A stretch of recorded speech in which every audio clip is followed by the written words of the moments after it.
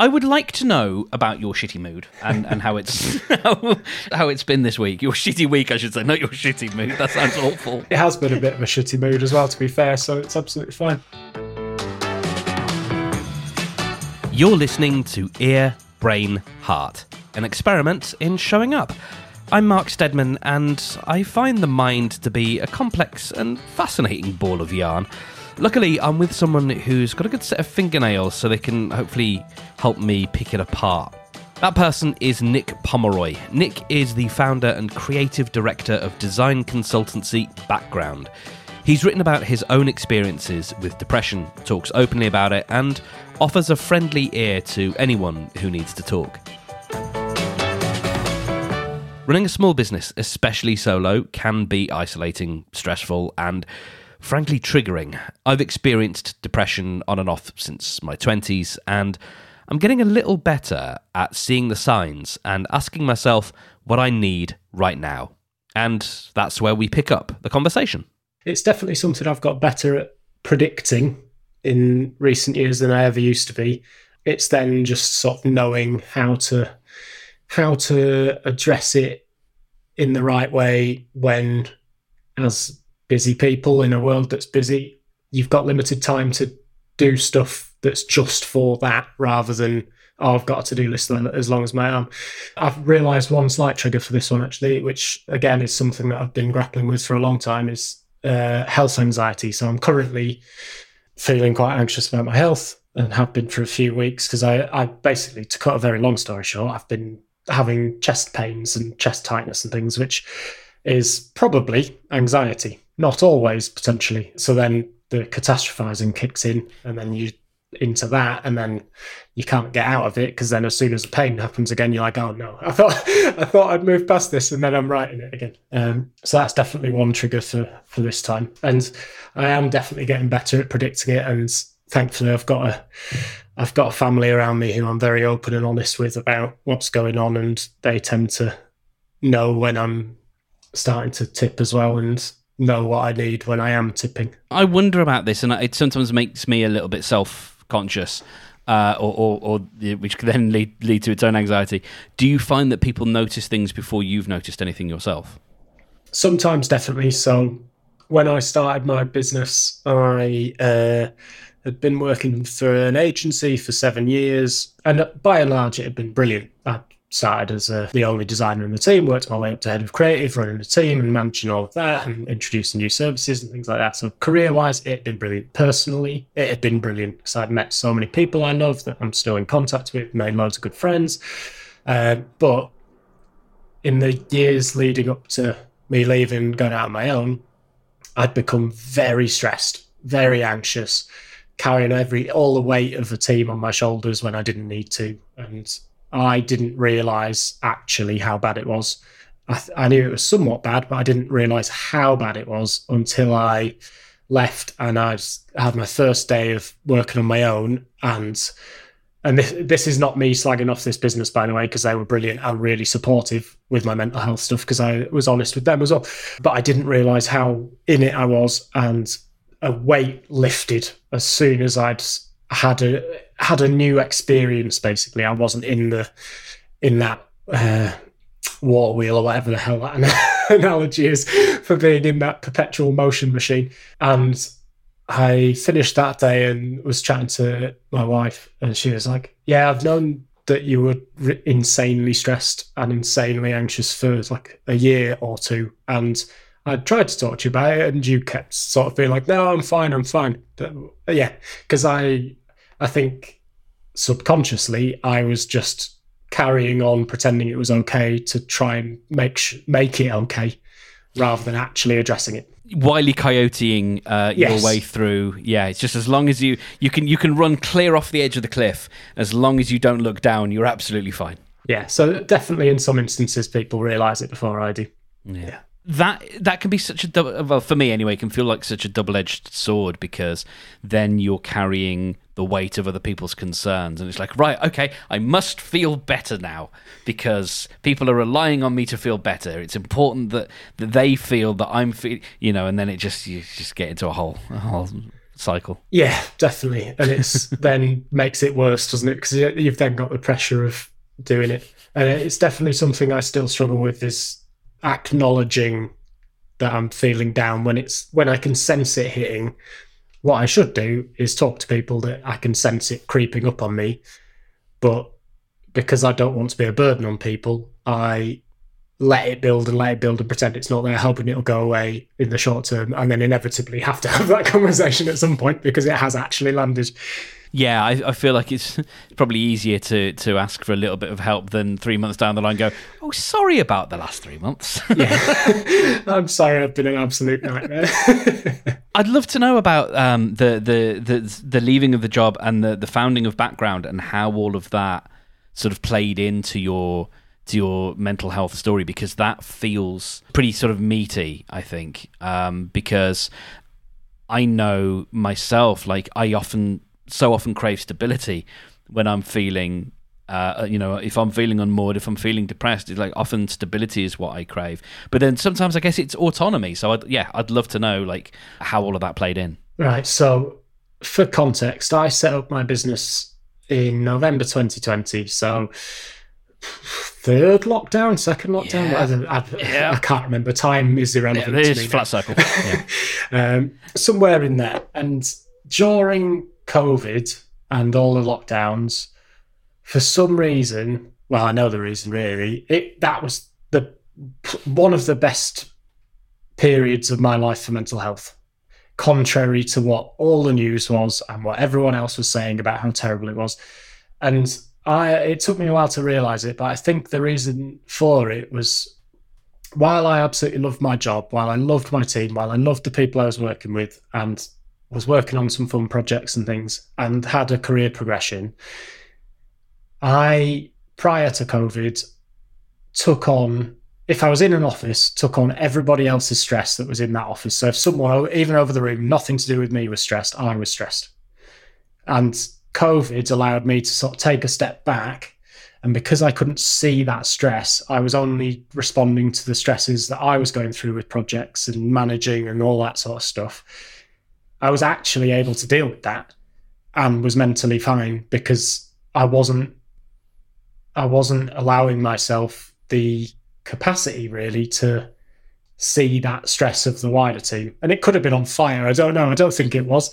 And nothing was ever on fire. I work in design and marketing and things. Nothing I do is critical of life, health, anything like that. I'm selling things to people. Is in the crux, the industry I work in.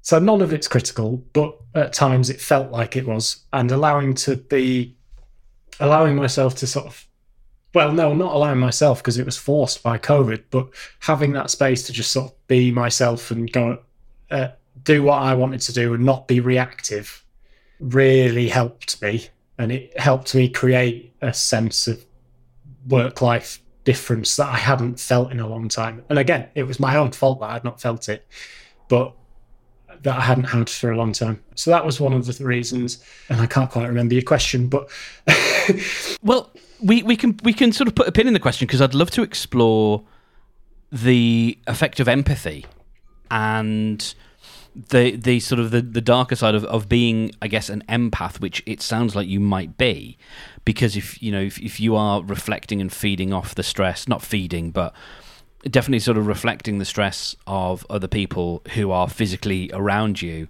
that compounds, and that's so difficult to deal with, and so it makes a lot of sense. And I think one of the things that the pandemic has helped people realize is their own needs when it comes to an office environment. Some people, I think there's probably been a lot more ADHD diagnoses. This is a pure COD psychology guess, but I would imagine in the last couple of years there's probably been more people seeking diagnoses for ADHD because they realize they can concentrate and they can create and manufacture their own environments a lot easier without having to manage lots of different people and all of their specific needs. And Janet wants the radio on, but Steve absolutely has to work in silence, and then there's conflict, and then there's stress, and then you're taking that on, and yeah, definitely. I'm not a psychologist, but I know firsthand 4 people that have been diagnosed in the last year that I had no idea they had ADHD. Yeah. And I see a lot more of it on LinkedIn and things. And part of that's because the people that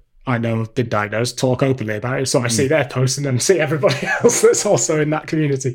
Yeah, it's so interesting because I have loads of other friends and things that need to be in that office environment, but I very quickly realised that I'm very routine driven myself. I need to be in my own space that I've curated and I've set up, and my own technology and the distractions I allow into myself rather than allowing other people to distract that. And from an empath perspective, I'd say I was an empath probably, but the caveat to that is I also have quite a selfish streak at times, much to my loved ones' annoyance. And I don't always think of others, but I definitely feel their emotion, and then other people's vibe, shall we say, when I'm with them massively affects my own. And I tend to mirror it back. So being one of the great things I can do for my mental health is not having, and being open about it really helps me, but being around people who are quite sort of chatty and excitable and optimistic and content rather than doom and gloomy type of people that tend to moan about a lot of stuff all the time. And I'm not thinking of anyone specific. But it definitely helps. Like this evening, I'm going out for drinks with a couple of friends, and I know for a fact tomorrow I'll feel a lot more positive because I'll have had an evening with people that are giving me life rather than adding to my mood. Yeah, definitely. Okay, so we pick up the story then with you sort of realising in November 2020 that you feel far better off mentally working from home, and then at some point, I guess we get to a decision, or a chasm has to be crossed. Well, November was when I launched, so November was the month I transitioned into running my own business. It's something that I'd wanted to do for a long time. I think at my interview for my previous job, I told them where do you see yourself in 5 years running my own agency? I told them that in my interview. So it was always on the cards. What that looked like has changed over the years based on how my life changed and how my desires for work changed. So it had always been on the cards, and there was a few months planning in there and things. But yeah, November was when I sort of left and started. And it's been brilliant for my mental health. It's been the best decision I made, but I am also very strict about my own mental health with my business. So, and I can send you a link to an article I wrote for Leeds Mind about this in terms of setting boundaries and working with people that I wanted to work with rather than other types of business that might put profit over purpose or just be about profit and things. I need something more, really. So I've kind of changed a lot about the kind of work I do, the people I work with, and my routine of work is quite regimented because that's what I need. I need that routine to have the structure of my working day. And I'm very picky about not picky. I'm quite belligerent about not working on projects that I know will be negative for me. So I was at a wedding party a couple of weeks ago, and there was a lovely chap there who ran a business that was looking for VC and funding, and he needed a pitch deck doing for a round of funding. And he was chatting to me about it, and I was like, it's not really my kind of project. That industry is not really my kind of thing, but we know common people, we get on. And then he said, I need it next Thursday. I'm like, no, not doing it. Even if I was entirely free that week, I wouldn't have done it. Because it's just not the pressure I need in my own head. I'm not about that anymore. How do you communicate that decision to someone who's looking to work with you? I don't really, but I'm just quite firm on timings. If they've got an unrealistic deadline or it's not one I can commit to, I'll tell them. And then if they don't want to work with me, fine. And then I'm just realistic about timings and say this is if we're going ahead on this project, this is how long it's going to take, and then I'm careful with how I put those timing plans together and make sure that's realistic for me, not taking the piss in terms of taking too long, and also then if I know I've got a busy few weeks with a load of meetings or whatever, I'll then deliberately leave space in that for me to have time off if I need it, or not be running at 100 miles an hour. So if you're presented with an opportunity or an invitation to work with someone who you feel that is going to have a negative effect, maybe it's not necessarily on timing, but a company that is putting profit over purpose, is that a conversation that you have with people, or do you just say, no, I'm not available? It depends how busy I am, is the truthful answer. Because there are times when everyone needs to do some work that doesn't tick all your boxes, right? Yeah. But I'll always, if it's absolutely opposed to what I do, there's certain industries I wouldn't work in. If it's one of them, I wouldn't even entertain it.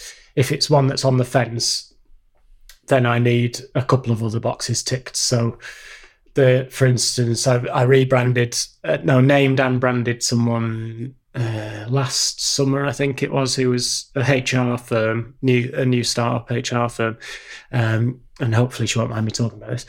The reason I went for it in the end and was really excited and passionate about it wasn't because it was HR, because HR, without offending all your HR listeners, but what struck a chord for me, and it's linked back to the first message you see on my website, is I like designing brands with a story greater than their own. And her story was incredible. She'd been super high-flying HR person for years, and I'm going to slightly butcher this story, I think, but unfortunately had to give up what she did for reasons outside of her control.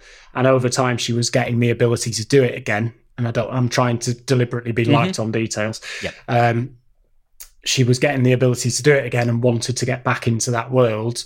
And I got the opportunity to make that happen for her, with her, to give her that opportunity and get her old life back. That, to me, is purpose over profit, even though her business goals are profit. Yeah. So it's why I always say it's about the story, not necessarily just the purpose. Because there are some well-meaning, purpose-led businesses that don't have a story that will connect with anybody.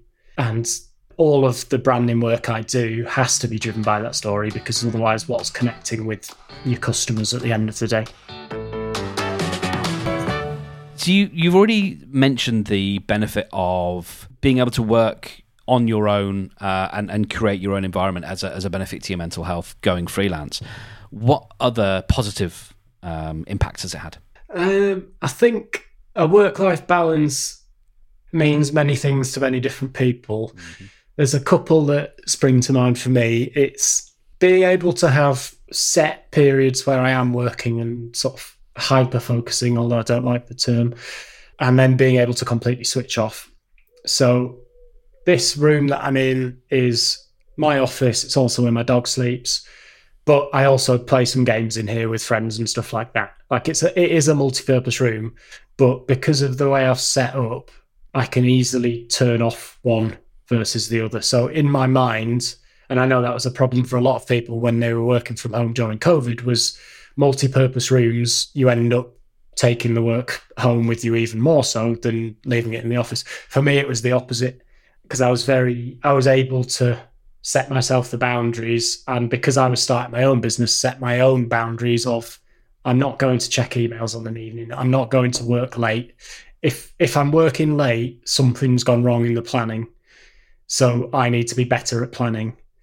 So I'm strict with that. I'm strict with when I work. I think I've worked like 3 times in the last 2 years when running my own business, which is pretty good. And I might have lost out on money by not doing that, but it's made me happier, which is the best thing. And the other is allowing myself days where I'm not very productive, and if I'm not productive, so if I'm having a rough morning, I'll get the priority stuff I need to do, and then even if it's a Tuesday, a random Tuesday, whatever, just stop. I'll come back to it So I'm not in the right frame of mind. I won't do the best work I can do. I'll only end up making my problem worse if I try and power through and just get stuff done. I'm very deliberate in stopping if it's not feeling right and coming back to it. Yeah. And that might be swapping onto something that doesn't need the same brain power. So if I'm doing admin and struggling, then I'll swap onto something creative, or vice versa. Or I'll go for a run, or just leave and go play computer games, or go play with my dog, or whatever it is. And it might be 2 hours later, I'm ready to do some more work, or I'll just take the rest of the day off. And allowing yourself the space to make those decisions, which is something I can do now, obviously, because it's just me, right? it's much easier to do. What you have to be careful of with that is not allowing yourself to do that just because you don't want to do something and having a procrastination problem. It's doing it when you need it rather than when you want it. Because sometimes you just have to get stuff done, right? Yeah, absolutely. Yeah, I watched a great video last week about ADHD and motivation, and how people with ADHD can find ways to bridge the gap between what they feel like doing and what they know that they're supposed to for whatever reason. And like there were little things of ways that you can create urgency that are sort of healthy. Like a great example was, if you want to get your house cleaned, invite a friend over, because that will motivate you. And because yes, artificial deadlines or those kinds of things can be unhelpful and unhealthy if you don't need them. And also, we're smart people, so we can go, that's not a real deadline. I can put it off until the real one. Because I think if you speak to certain people in certain circles, it can feel like you tell them there's all this stuff I don't want to do, and then they'll say, well, don't do them then. You should be able to have the kind of business that you just do the things that you want to do. And it's like, well, sure. I don't think it works like that. There are things that we don't have to do, and so the ways that we can do them is finding ways that make them, if not fun and enjoyable, then at least not suck. Yes. Yeah, definitely. And there's definitely some stuff that, like, I'm not an accountant. I've got an accountant. Like, that side of stuff I don't want to do. That was a very early decision. Like, I'm getting an accountant day one. And there's certain other things where money allowing, that I wouldn't do myself. And it's finding those ones where, is it something that you don't want to do and aren't good at? Yeah, and there's no benefit to you trying. Yeah. Then see if you can outsource it. If it's something that you're actually quite good at but just don't like doing and it doesn't take that long, then finding ways to just get it done within your normal schedule is definitely the way to go. Yeah. Pomodoro techniques and all sorts of other little ways to do things. Yeah. And I really enjoy you talking about, because I've become worse, I think, over the last year or so. I think because the last year I've had this sort of scarcity mindset of I must get work in and I must do this, that, and the other, and it's all felt quite fraught, and I haven't really given myself those moments. Sure, I've taken most weekends off, most Sundays off, half of start dividing at the time.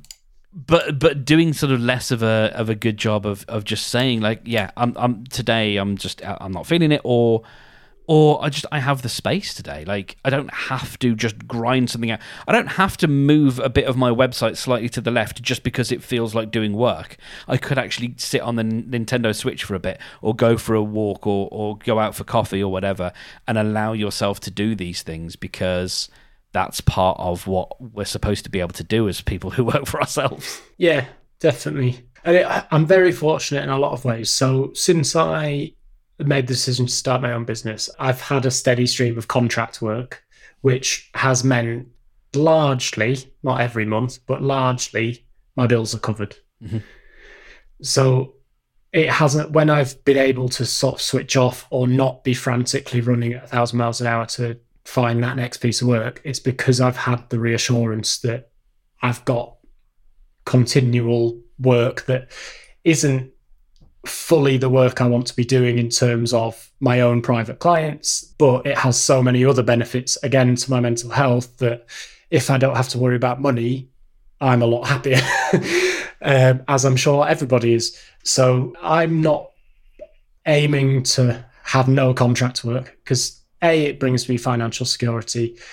B, it gets me to work on a lot of projects that I otherwise wouldn't have access to, which improves my ability to do my job. It makes me a better person at my job.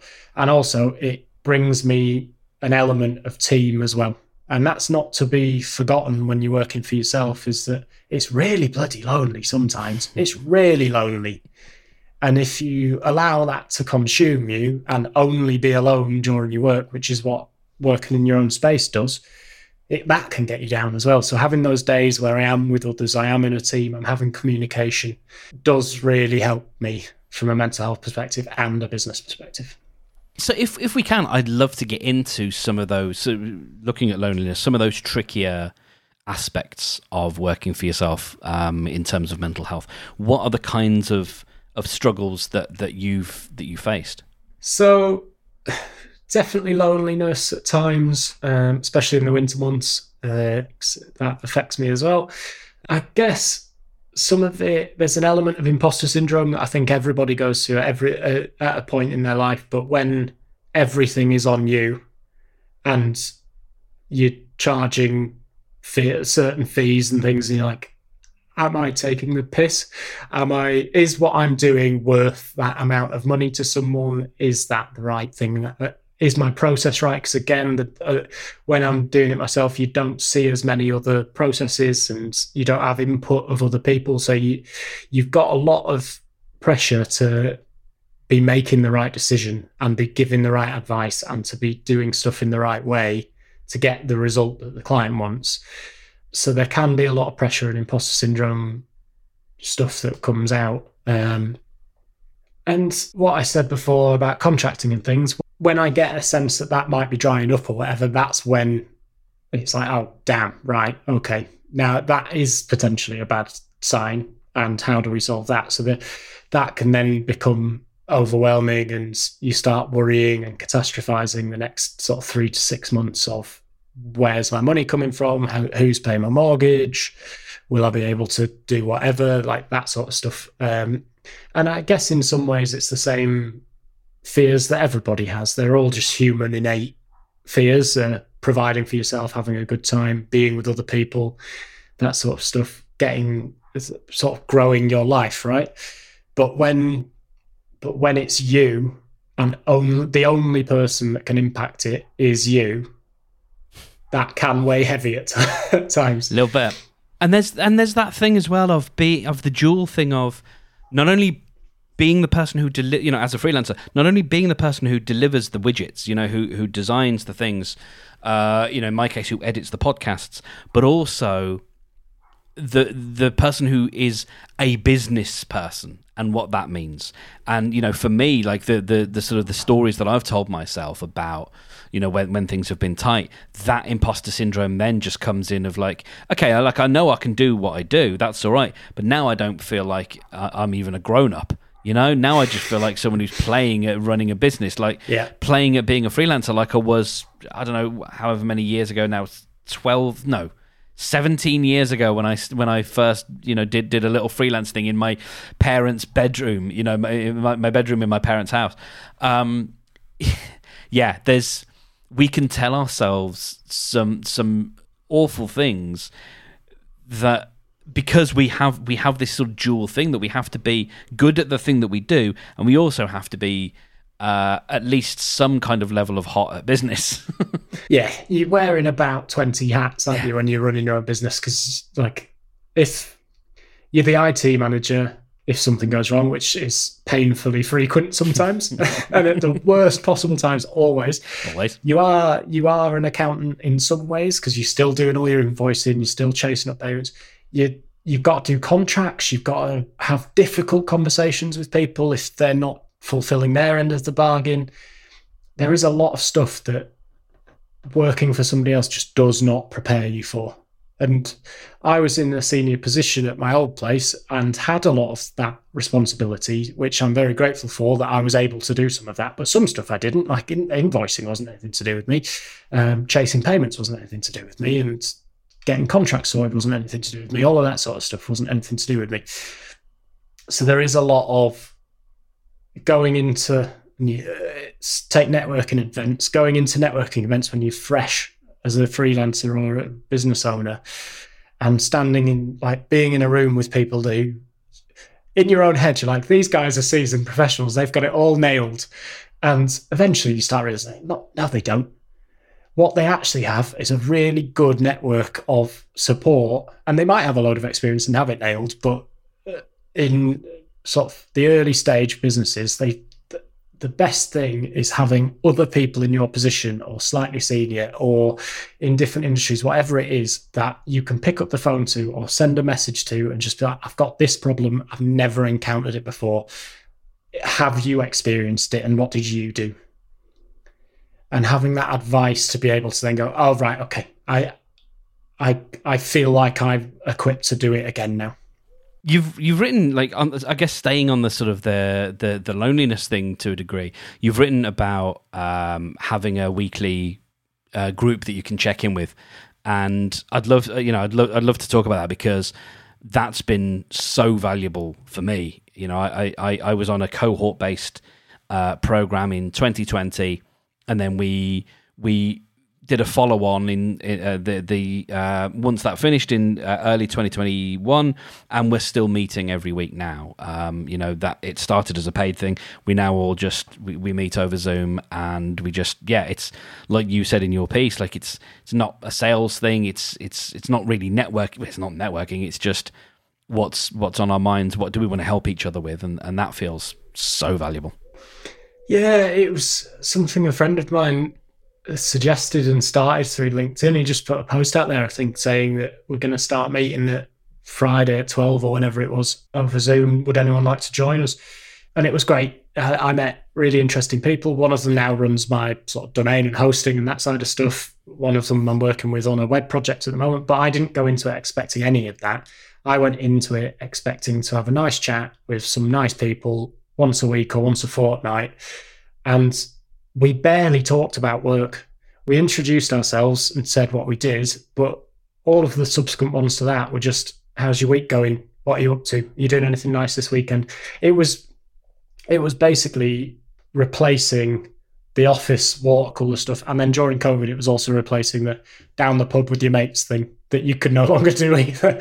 And having that freedom to just go, oh yeah, it's not a very good week, and here's why. And then they'd like do what all friends did, right? You'd all talk about it.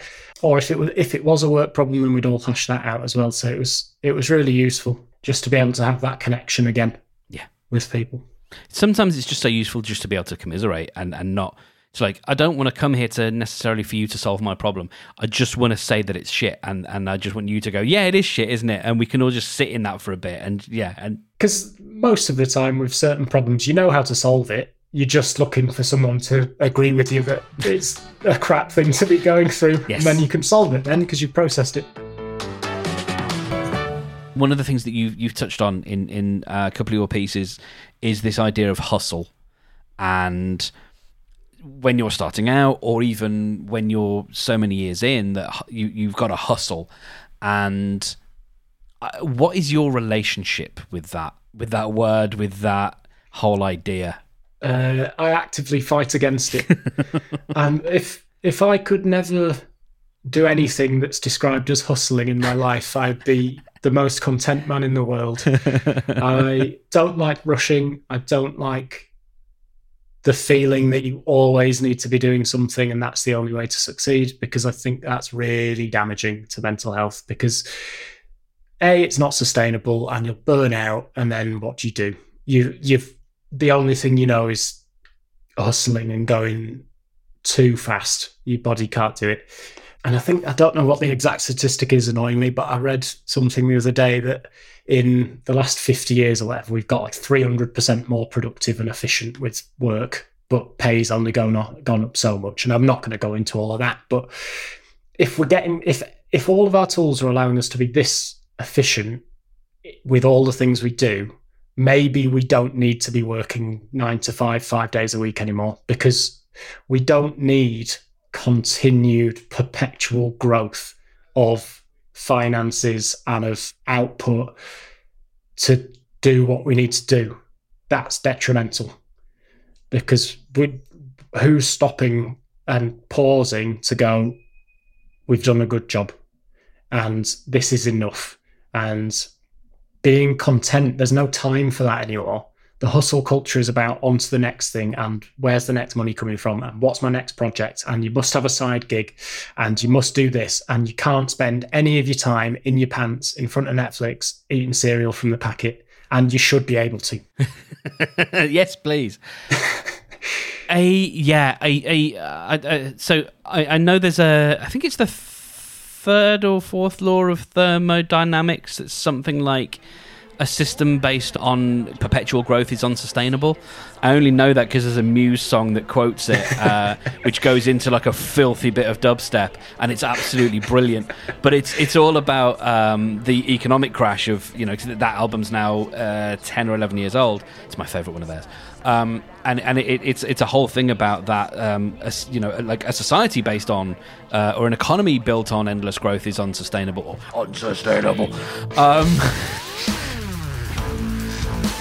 And having run a software as a service business that was always felt like its head was just sort of above water, that led me to this idea that I can't stop. I have to keep pushing this Sisyphean boulder up this hill.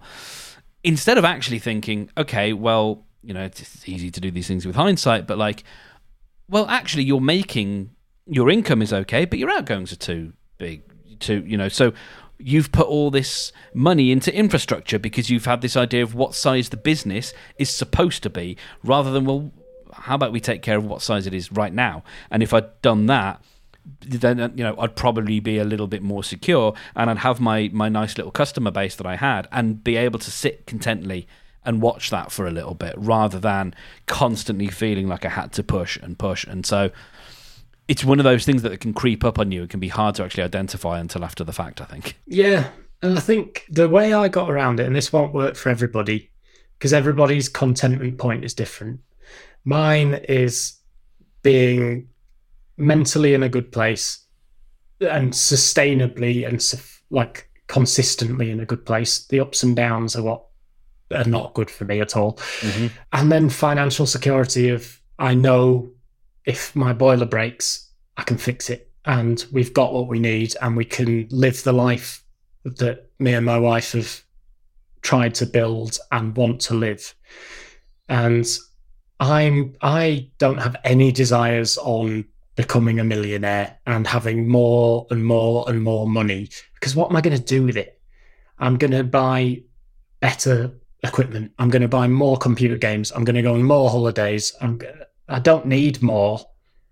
Sometimes you got what you need, and actually that's not that's a plaster over what you actually want that'll make you happy. And so I set myself financial targets loosely. They are loose, and it's not a target, it's a minimum. And if I get above that, I've had a good year. So it's not about growth for me. It's about getting the life I want, which is a certain amount of money will afford me that life. Anything over that, brilliant. Anything under that, I need to do some more new business. And obviously, and then you can predict that, because you can forecast it, and you know what you currently earn, and you know what you want to earn. You know, like, that's business. But software as a service, for instance, is a good example in that we're Netflix as a service. They are chasing subscribers and more subscribers and more subscribers and more subscribers, ignoring the fact that they're losing subscribers. They just need to see continual growth. But what's the end goal? Yeah, what happens when everyone's on Netflix? Yeah, so, and obviously that can't happen in the current geopolitical climate. But if we are we on 7.5 billion, something like that, people on this planet, if everyone had Netflix, would the Netflix CEO and stakeholders be happy, or would they be sad because their forecast for next year can only possibly go down? Mm-hmm. They'd be sad because they're not getting growth, which is insane. Yes. And Caesar wept, for there were no more worlds to conquer. Yeah, they'd probably start trying to beam it to Mars and hope that there's someone there that can pay. Or insane. well, how can we pipe Netflix into the womb so we can get them at that early stage, you know? Or have some weird genetic program from Netflix which is favouring more children being born. So, so that the population grows and they'll get into that instead. They won't be a software as a service business anymore. They'll be babies as a service. Oh, God. They've pivoted into children. Yes. Like, it's unsustainable. So, especially when you look at the climate situation and the cost of living crisis and things like that, that level of growth, and I need more stuff, and I need to be making more money than last quarter, it's bad for mental health. It's bad for the people that have to work in those businesses. And ultimately, it's not going to make you happy. Mm-hmm. Because by and large, you're going to have periods where you don't hit those targets, and you've made up those targets. Yeah. Why are you doing that to yourself? Why is the pressure there? If you've got a sustainable business that's serving your needs, and if you've got staff, it's serving their needs, I would rather, and I'm not planning on having full-time staff necessarily, but I would rather have a business that if I did have full-time staff, if we overreached our targets, everybody else benefits from that because they did the work, rather than, yay, we've made more money, we'll keep that and pat ourselves on the back. Yeah, I really appreciate that, actually, as a...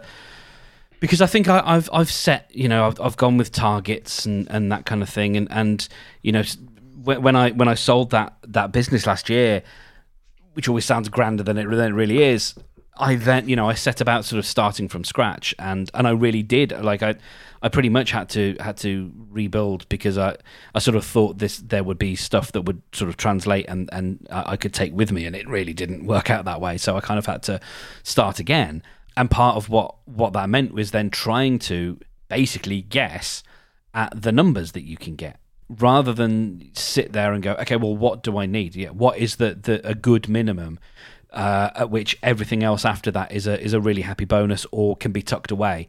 What do I need? And then maybe, what would be sort of nice to have, but like really starting from that basis of, what do I need to be happy, I think. Or, because I think I was probably going on like, what do I need to survive? Whereas actually, what do I need to be happy? I think it seems to be a much better way to do it, and probably a lower number than we might imagine. Yeah, it will be. It'll definitely be a lower number than some people are thinking, because if you really put it down to brass tacks, as long as, and I don't believe in Maslow's hierarchy of needs, but if we go with that style of thing, it's not far up that before you're content, because you've got what you need and you're fine. You're not struggling for anything.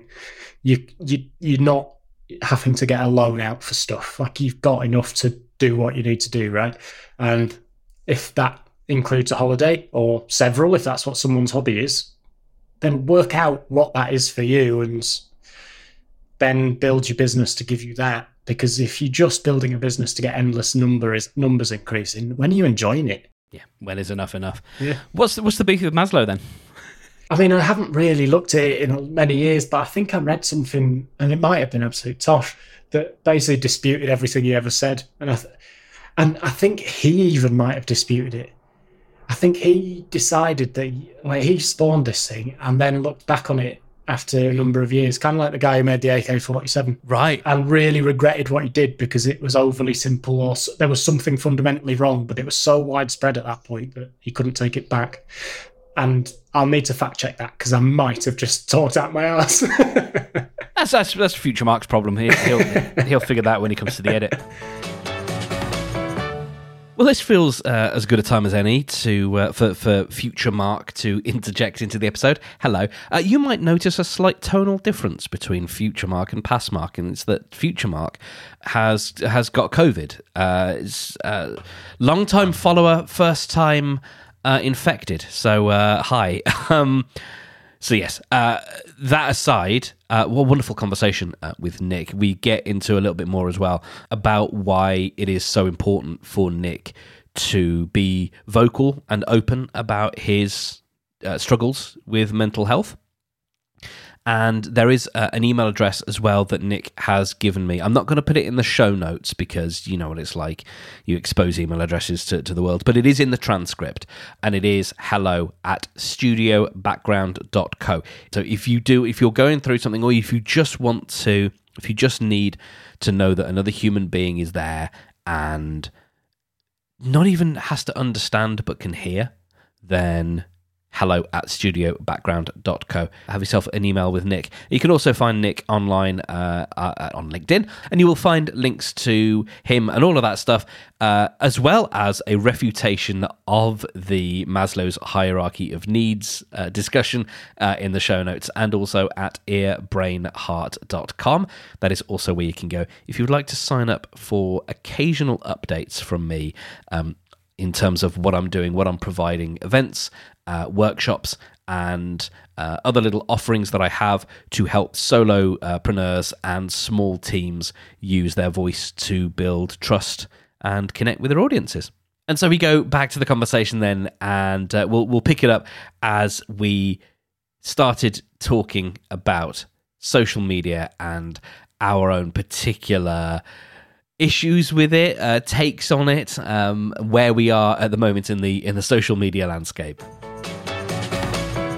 Well, so if anyone Googles me or searches me, I do have Facebook because I'm a member of one Facebook group for my business Yes. that I don't actually look at, but I set it up when I started my business because there was one group I wanted to be in, and I haven't looked on it in many months. Sorry, Will. Then Instagram, I fell into the trap of mindlessly scrolling a lot.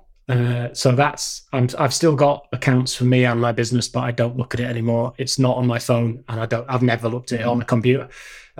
So I periodically post on it from the business, but I don't do anything on it myself. LinkedIn I use because I kind of have to, and it is good for what I need it to do, but I don't really engage in it that much and tend not to post. The social media, and I think a lot of people wouldn't say this is social media. Social media I use the most is Reddit. And I'm not some kind of weird Reddit user, but there's certain subreddits like cycling and for my sports team and that sort of stuff that I am actively involved in because they bring me joy.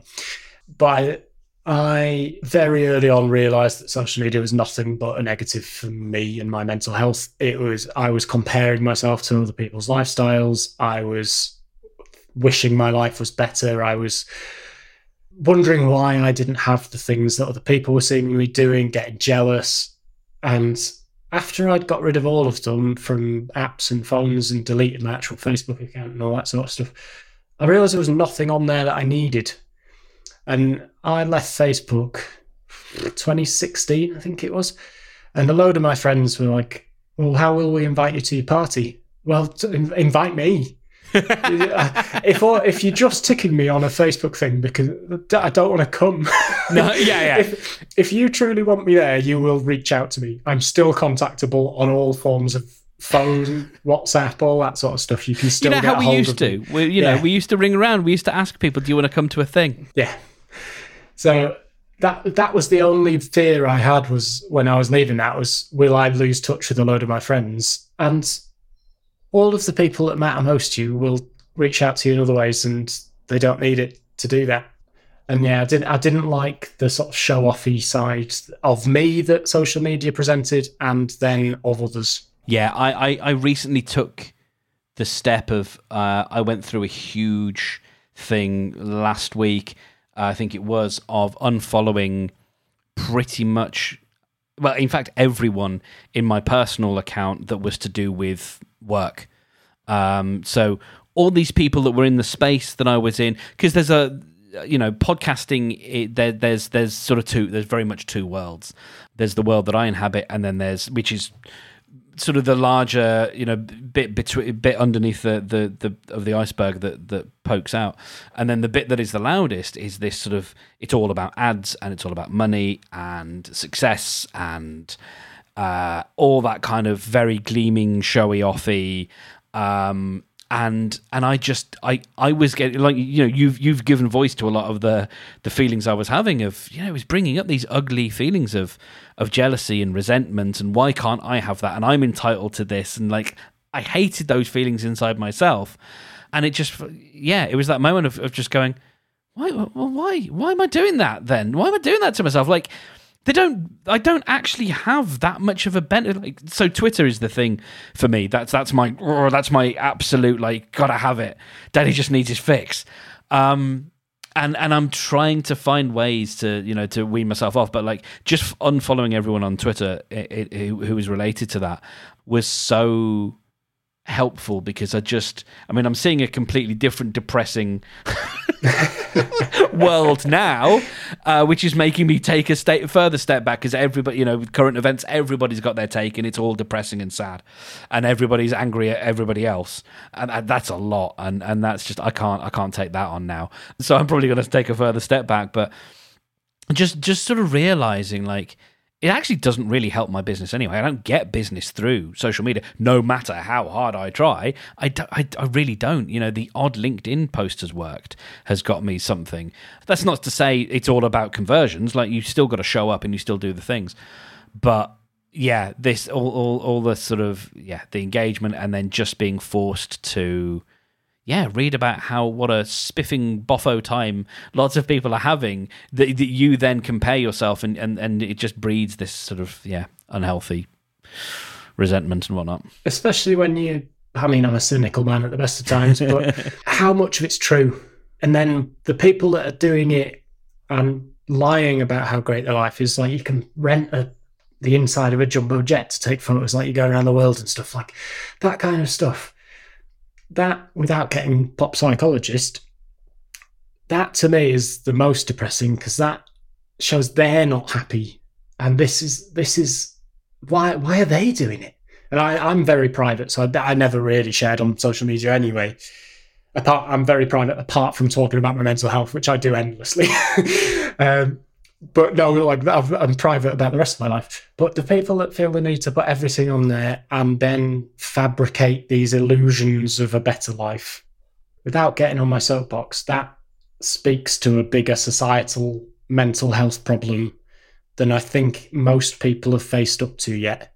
And I just wish people could, again, be more content with what they've got, and not, it's part of hustle culture again, isn't it? It's striving for that next fix of thing that's going to magically make your life better. And even if they are being completely, even if they are being completely honest, even if they're not lying, that doesn't mean that they are painting an honest picture. No. Because, people are going to share, and I think we'll get onto this very shortly, like, people will share their successes. People really don't share, I lost that project, like I lost that client, or, I pitched for loads of different work this week and none of them, panned out, or whatever. Like, we don't do that. We celebrate and we don't commiserate. And so, we are led to believe that because of what we see, it's that whole thing of we compare our insides to other people's outsides. I'm sure someone's done it, but maybe we need to make a social media app that's like Downer or something. It's just all your negative stuff, and we can put it on there and people can say it's fine and they've been through it too. And we could just be a supportive group of Debbie Downers. It has to be downer.com. Yeah, absolutely. Be like it's 2005 again. This was probably to you sound like a silly question, but I think it's one that needs to be asked. Why are you so open about your mental health? Because for 10 years I wasn't, and I almost took my own life on several occasions. It's that basic. If I'd have been honest about it then, I wouldn't have had 10 of the most miserable years of my life. And if I knew someone that had been through it, because I didn't think anyone had been through depression before in my network. If I'd known someone that had, I would have felt much more like I could have been open about it and confronted it. And instead what I did was pretended it wasn't there, and it got worse and worse and worse and worse and worse. Because I didn't seek help. I didn't get any help from peers or medical professionals or anything for a very long time. And I think what I'm trying to do by being open about it is, even if nobody talks to me directly, they see me talking about it and learn not to do what I did, and that it's okay to talk about it, because we're all going through stuff to varying degrees. And just because you're depressed doesn't mean that you're not worthy or a valuable person, because that's what I didn't feel like. It took all my humanity away, really. Yeah. Yes. Yeah. There's no follow-up sentence to that. I appreciate that. Something that has always pissed me off about mental health is the phrase "man up." I hate that phrase because it implies anybody going through anything difficult is no longer a man, and toxic masculinity is the reason a lot of males take their own life, and it's 2/3 of suicide is men.